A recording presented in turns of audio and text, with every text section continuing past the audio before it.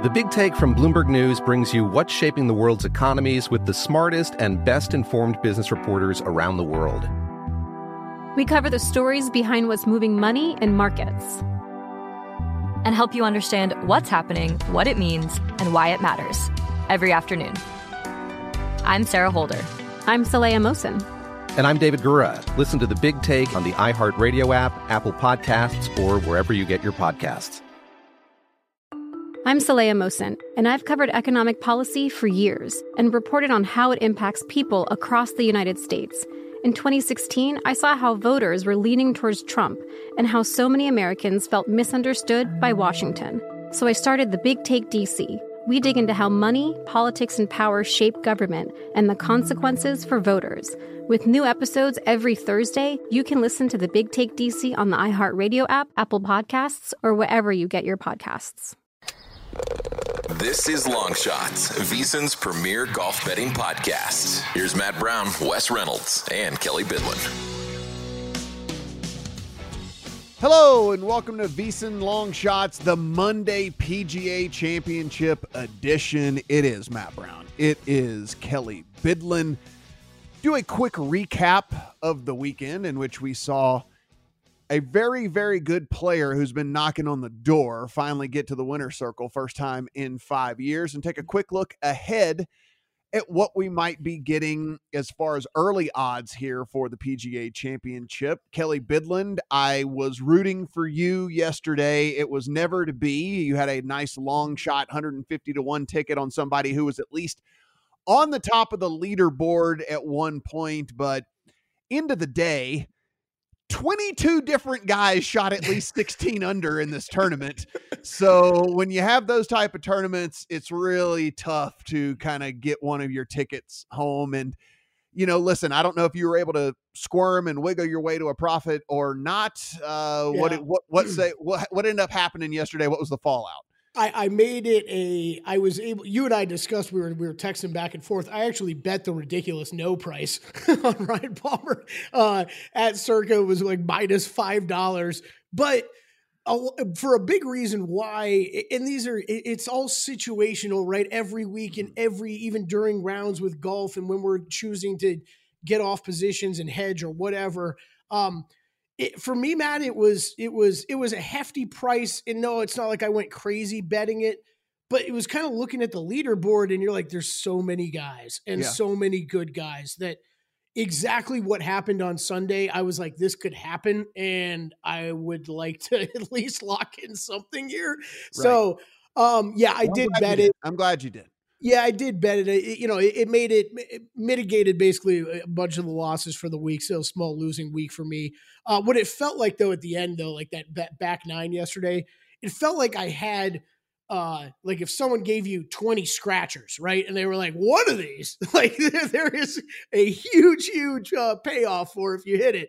That's what it felt like yesterday. I'm like, all right, this is just a lottery. This is the roulette wheel. Spin the wheel. Let's see if we get lucky and land on the number. But no, did not come. $1.7 million for Jason Day, who gets into the winner's circle for the first time in 5 years. He gets that done with rounds of 64, 69, 66, and then a 62 in round 4. And as we mentioned, 22 different players shot at least 16 under in this tournament. And so, Kelly, I think, this is something we've tried to, I really think, get across here on the podcast, but it's worth noting yet again here, is when we have these scoreable courses, it is the time in which you will see us play the longer shot guys much, much more and much heavier, because here's the thing about these guys on the PGA Tour. They're all awesome at golf. And so when a golf course is presented easy, you get what you get in round 4 of the Byron Nelson, in which Jason Day goes 6. Let me just read you the final round scores of the guys that finished in the top 22. Yeah. 62, 65, 63, 62, 64, 67, 65, 63, 66, 63, 63, 66, 66, 67, 63, a couple more 65s, a couple more 64s, and a couple of 66s. So every one of these guys is awesome at golf. And so when they get an easy course, any one of these guys can go nuclear in any round, in any given day. Now, listen, it didn't come to fruition in this tournament. One of the short shots in Jason Day did end up going on and winning. He won by one stroke, and he shot a 62 to get it done. And so, it will change drastically, I think, as we do the full pod tomorrow, which, by the way, shameless plug, live on VSiN tomorrow at 11 Pacific and 2 Eastern. But,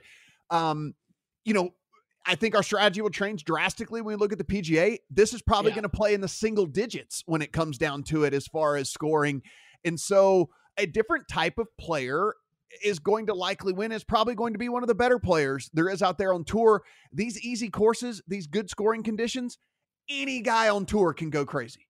Yeah, it's a great point, because the only thing I'm kind of beating myself up a bit about, yesterday and today was, like, I only made a couple finishing position bets, but those, when you get these scoreable courses, there's so much less value in some of those finishing position markets. Yep. And I went too heavy on like KH Lee and Matt Kuchar to finish top 20. And like Kuchar's a good example. He was in that top 20 range for much of the first 3 rounds. And so much of the low scoring on Sunday pushed him out of that. And yeah, you could bring up the weather and the guy's playing with ball in hand and it makes it easier scoring. Sure, that's all true, but it doesn't take away from the fact that just the course in general, like you're talking about, is a very scoreable course, and you should expect to see guys go low. Before we move on, Matt, awesome to see Jason Day win.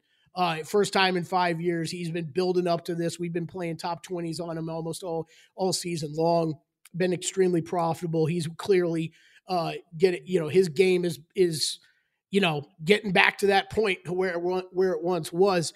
Man, this was another tournament though that was really enjoyable watching down the stretch, and it's becoming a thing, and maybe where it's my betting has been a little bit more successful. I feel this is why I feel this way, Matt. But some of these non-elevated events have had some great storylines, have been really compelling to watch. I mean, like, this one was great.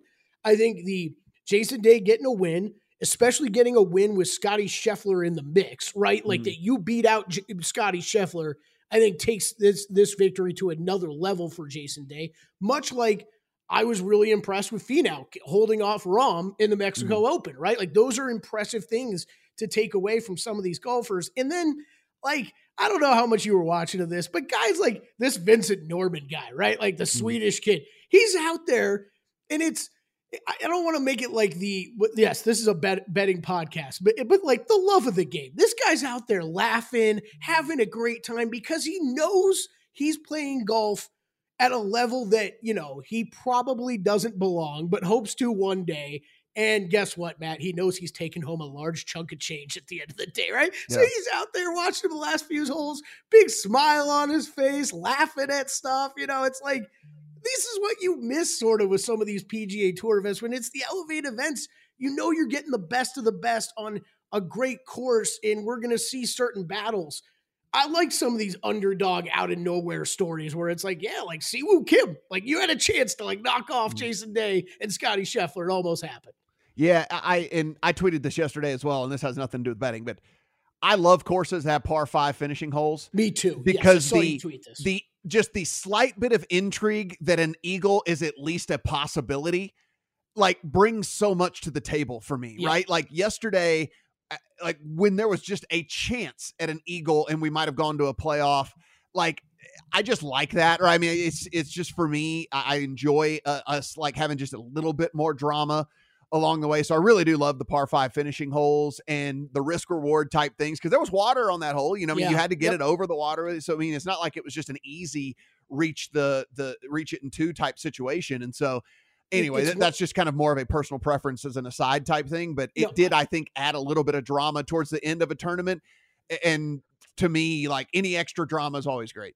Yeah, I saw you tweet that. Totally agree, because it's we don't see it enough, and it's why I love, and obviously it's personal to me. Honda Classic I covered for years, but I love that closing stretch where you get the bear trap and it's so tough, and then you have that island green on 17, right, for a par 3, and then you turn around and play one of the easier holes on the golf course, the par 5 18th, but there's water in play, right? There is water in play that entire time. So I'm with you. It's just risk reward, right? You could be 2 shots back like Austin Eckroat was, but it's, hey, we can't count you out because there's still a chance you can eagle this. I'm with you. I wish we saw more of that. The cream did look, and that's the thing about these type of tournaments. And this is something just as you guys move forward, right? Betting these type of things, like all of these stars really did play well and shoot well. It's just everyone can do it. And so trying to cut through, I mean, yes, Jason Day did win, but like you look,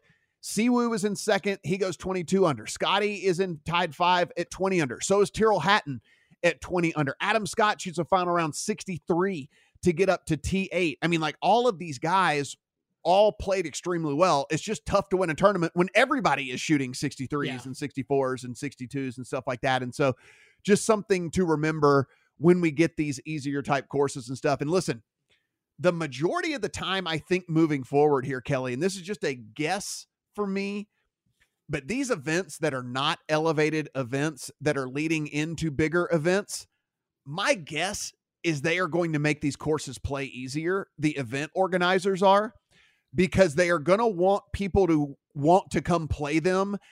Like if you're going to a course in which you know that the first prize is $4 million the next week, do you want to go grind for 4 days before you go to like event like that? Or do you want to go and just like, hey, work on some stuff with your game, do whatever, like make some putts, get it close, whatever, have some positive momentum heading into the next week. Like, again, just a guess on my part.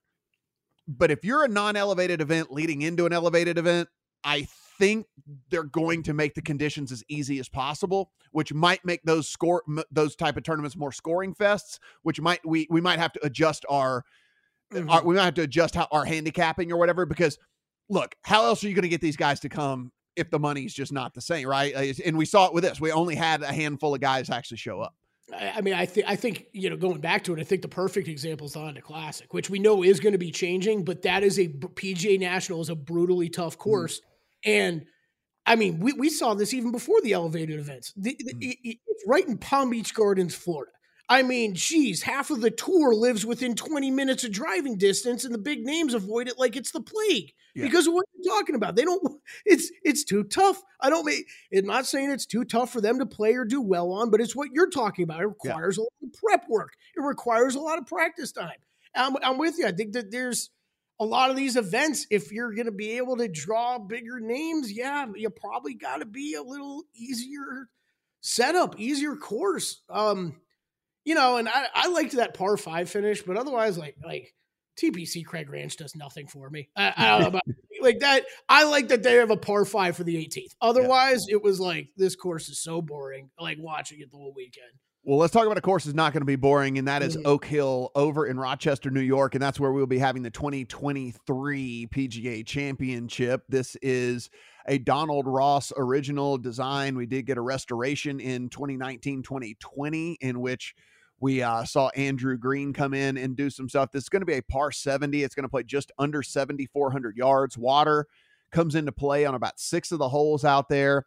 And Kelly, this is one of those tournaments. Like I said, my guess, and I've been proven wrong on these before, my guess is the winner is going to be in single digits in this tournament. Maybe gets to 10 even or something like that. Yeah. But my guess is that this is going to be a single digit type winner. I think you're going to need to grind here. I think in the way that the course lays out and it just being a par 70 as it is anyway, I think it's going to be a single digit type thing. And those might be the type of players I'm going to be more gravitated towards as we build our models and certainly get a bunch of bets in our account.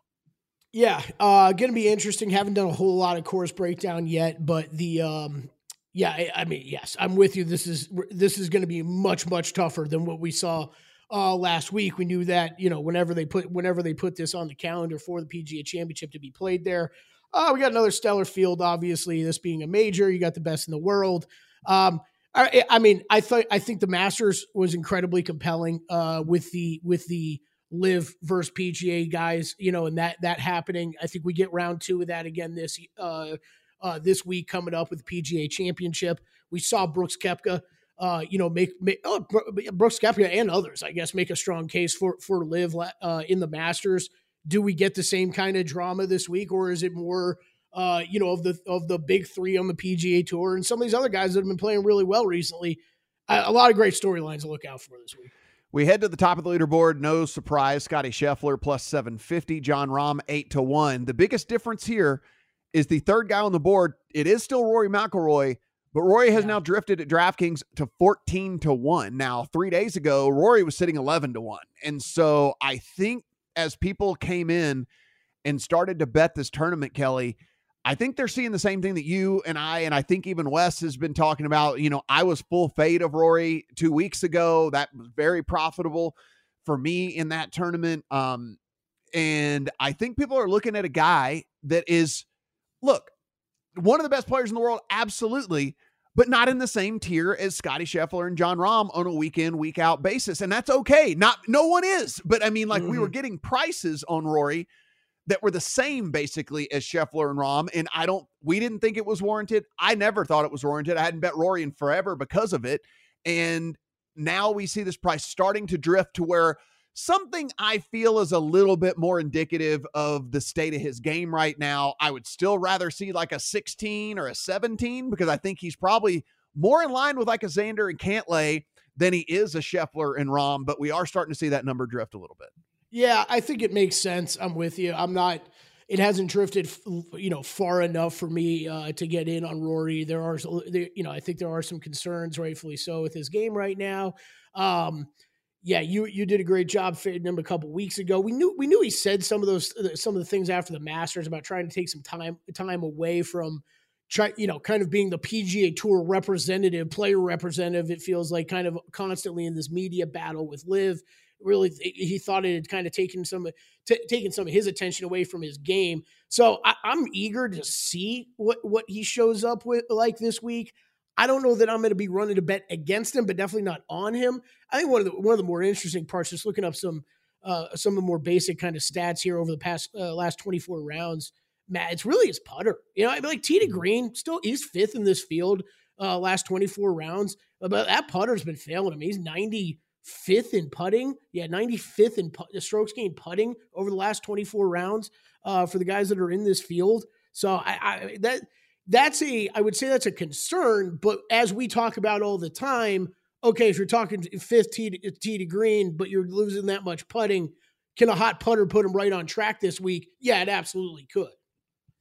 Yeah, so it's going to be interesting this week too, because it's a long course, 7,400 yards at a par 70. There's going to be long rough. There's trees out there. There's deep bunkers. There's also Allen Creek that runs through half of the holes on the course as well. So there's every single type of pitfall on this course, Kelly. So we're going to need someone that's pretty dialed in. You're not going to be able to spray here. You're not going to be able to get by on missing a ton of there's going to be someone that needs to have their game in line as we head into this. And so it's going to be pretty interesting as we start to break everything down. Now, again, as we move deeper into the odds board, guys, and if anything, we'll some full disclosure here. Kelly and I do have bets in the account already on Cam Smith. And the reason I bring him up is because we made these before he made the run at the LIV event this past weekend. Yeah. And because he made the run at the LIV event this past weekend, he is now dipped to 30-1. Now, listen, Kelly, a year ago, he'd be 15-16-1 entering this tournament. So there's an argument to be made that 30-1 is still too long. You and I were fortunate enough to get 45s on him, where I thought that price was just egregious on Cam Smith, and I was willing to pay to find out if he hates golf. I was willing to pay to find out if he doesn't really want to play golf anymore. Now it's down to 30. I at least wanted to bring it up because another guy that has plummeted is Dustin Johnson. After he wins this past week over at LIV, he's now down to 30 as well. He was sitting in that 40-1 range. So some guys have come in and bet on some of these LIV guys based off of recent success. Not saying there's not value still on those guys, not saying that they're unbettable. I will just say that 2 days ago, the numbers were far longer, and today they are far shorter. Yeah. Look, I think the point you bring up about Cameron Smith is completely fair. So if he would be in that teens range. So if that's the way you want to look at it, that's, that's what he would have been if he was still playing on the PGA Tour. I think if anybody wants to go bet him at 30, I don't have a problem with it. Right, I'm not going to talk you off of it. Yeah. Am I going to be going heavy on him outside of that outright play? Probably not, because like you said, we're picked off a number that we thought was not indicative of. Look, if in a year the guy's skill set can just this was a guy that on a week in, week out basis, we were thinking could win in any tournament that he teed it up. And then so if in a year he has decided, I hate golf, I want the paycheck, I want to fish and more than I want to golf and all that, then so be it. I'll pick off this last number and I'll never play him again. But he competes this past week at Live. So there is some stuff left to his game and whatever. And like you said, Kelly, if someone wants to put in a 30-1 ticket on a guy that would have been probably 16 or 17 entering this tournament, if this was a year ago, I have a hard time telling them not to do it. Yep. Yeah, me too. Let me ask you about one other guy who we bet a lot early in the season. We've been off of here recently. Max Homa 35-1 at DraftKings. Any lean at one way or the other on Homa this week? The problem is just really with Max lately is he just hasn't been able to put 4 rounds together, and he hasn't been like sharp for an entire round. And like I said, I think this course is going to really penalize people that aren't sharp, and you just take your pars when you got to take your pars. Right. And and I haven't seen that from Max lately. I'll have to see whenever we really get into breaking down the numbers. It's going to be a juicy tournament from a betting standpoint for a lot of these guys in the 30-ish range, depending on how much confidence you want to go in and have on someone. I mean, we are looking at Jason Day fresh off a win at 28, Justin Thomas competing at 28, Victor Hovland, again, a guy that just a top 20 machine, not necessarily win equity. You're not going to find me on him at 28-1, but 28-1 on him. Morikawa is 30, Fitzpatrick is 30. We have Cam Young at 30. We have Sungjae at 35. Sungjae, by the way, just bet him top 20. He's going to finish in the top 20. Do not bet him. Just bet Sungjae. He's going to finish in the top 20. Just print the check. It's fine. Just bet him. Move on. Spieth is at 45. Hideki is at 50. Sam Burns at 50.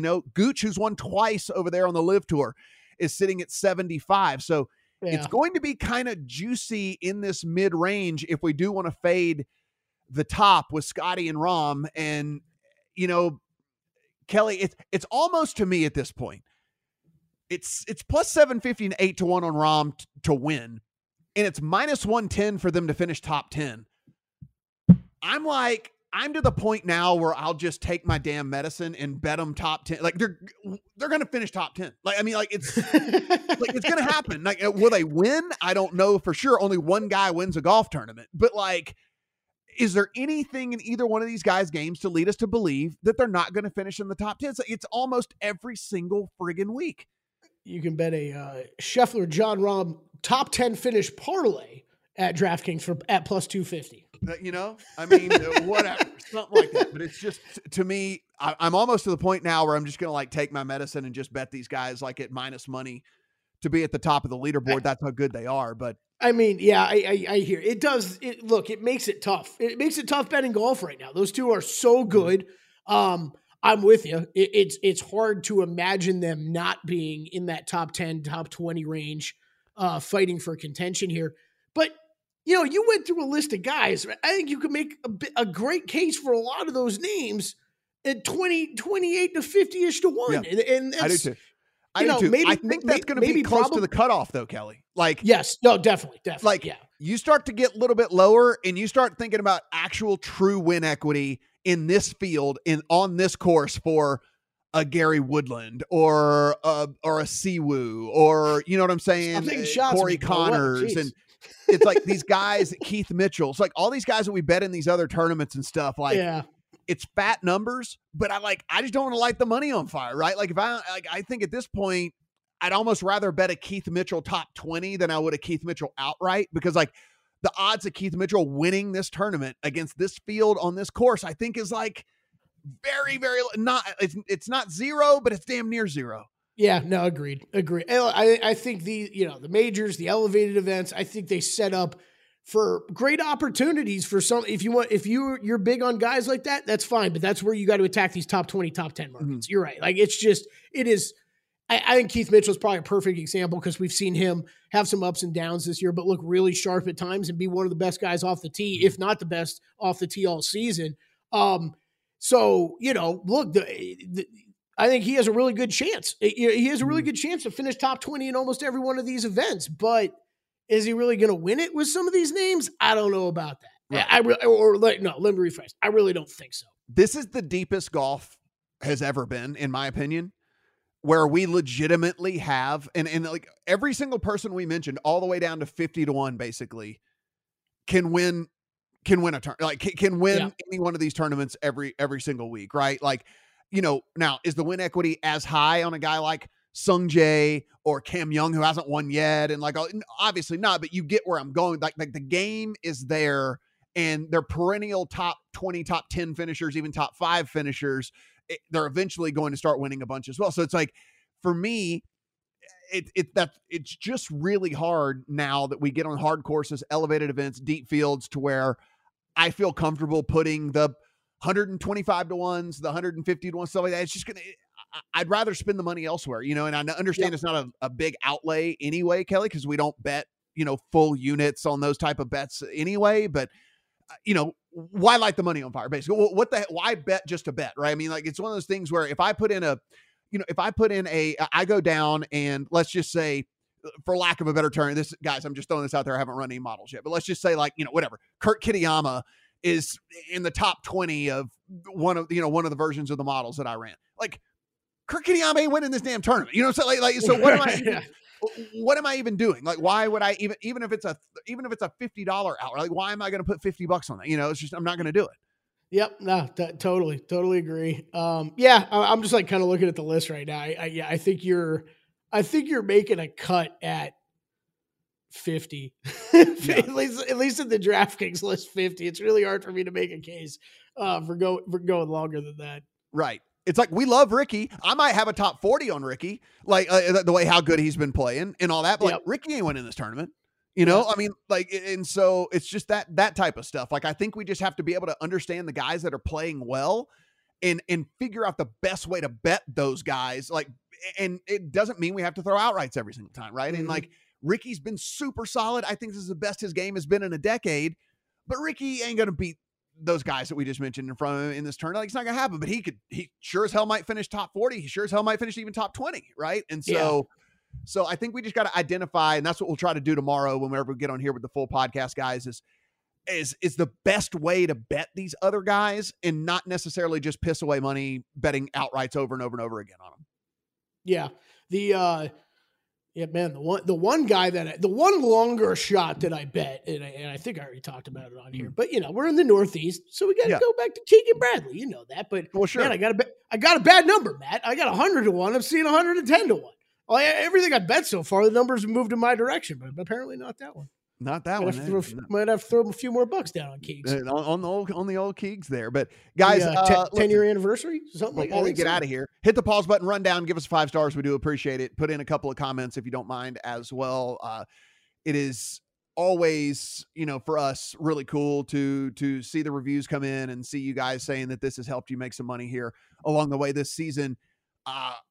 We hadn't had too many losing tournaments on the pod so far throughout the course of the season. Hopefully we can keep it rolling here at the PGA, and whether that means picking an outright winner or really and truly, like we said, attacking these other markets, in which is where you really do keep your bankroll healthy and make some money here betting golf as well. So we'll be back full pod tomorrow. Again, it will be a recording that will be reposted here. We are live if you want to catch us live on VSiN at 11 Pacific, 2 Eastern. So you can jump on there and we'll be doing our thing on the airwaves over at VSiN. For Kelly, I'm Matt. See you guys tomorrow.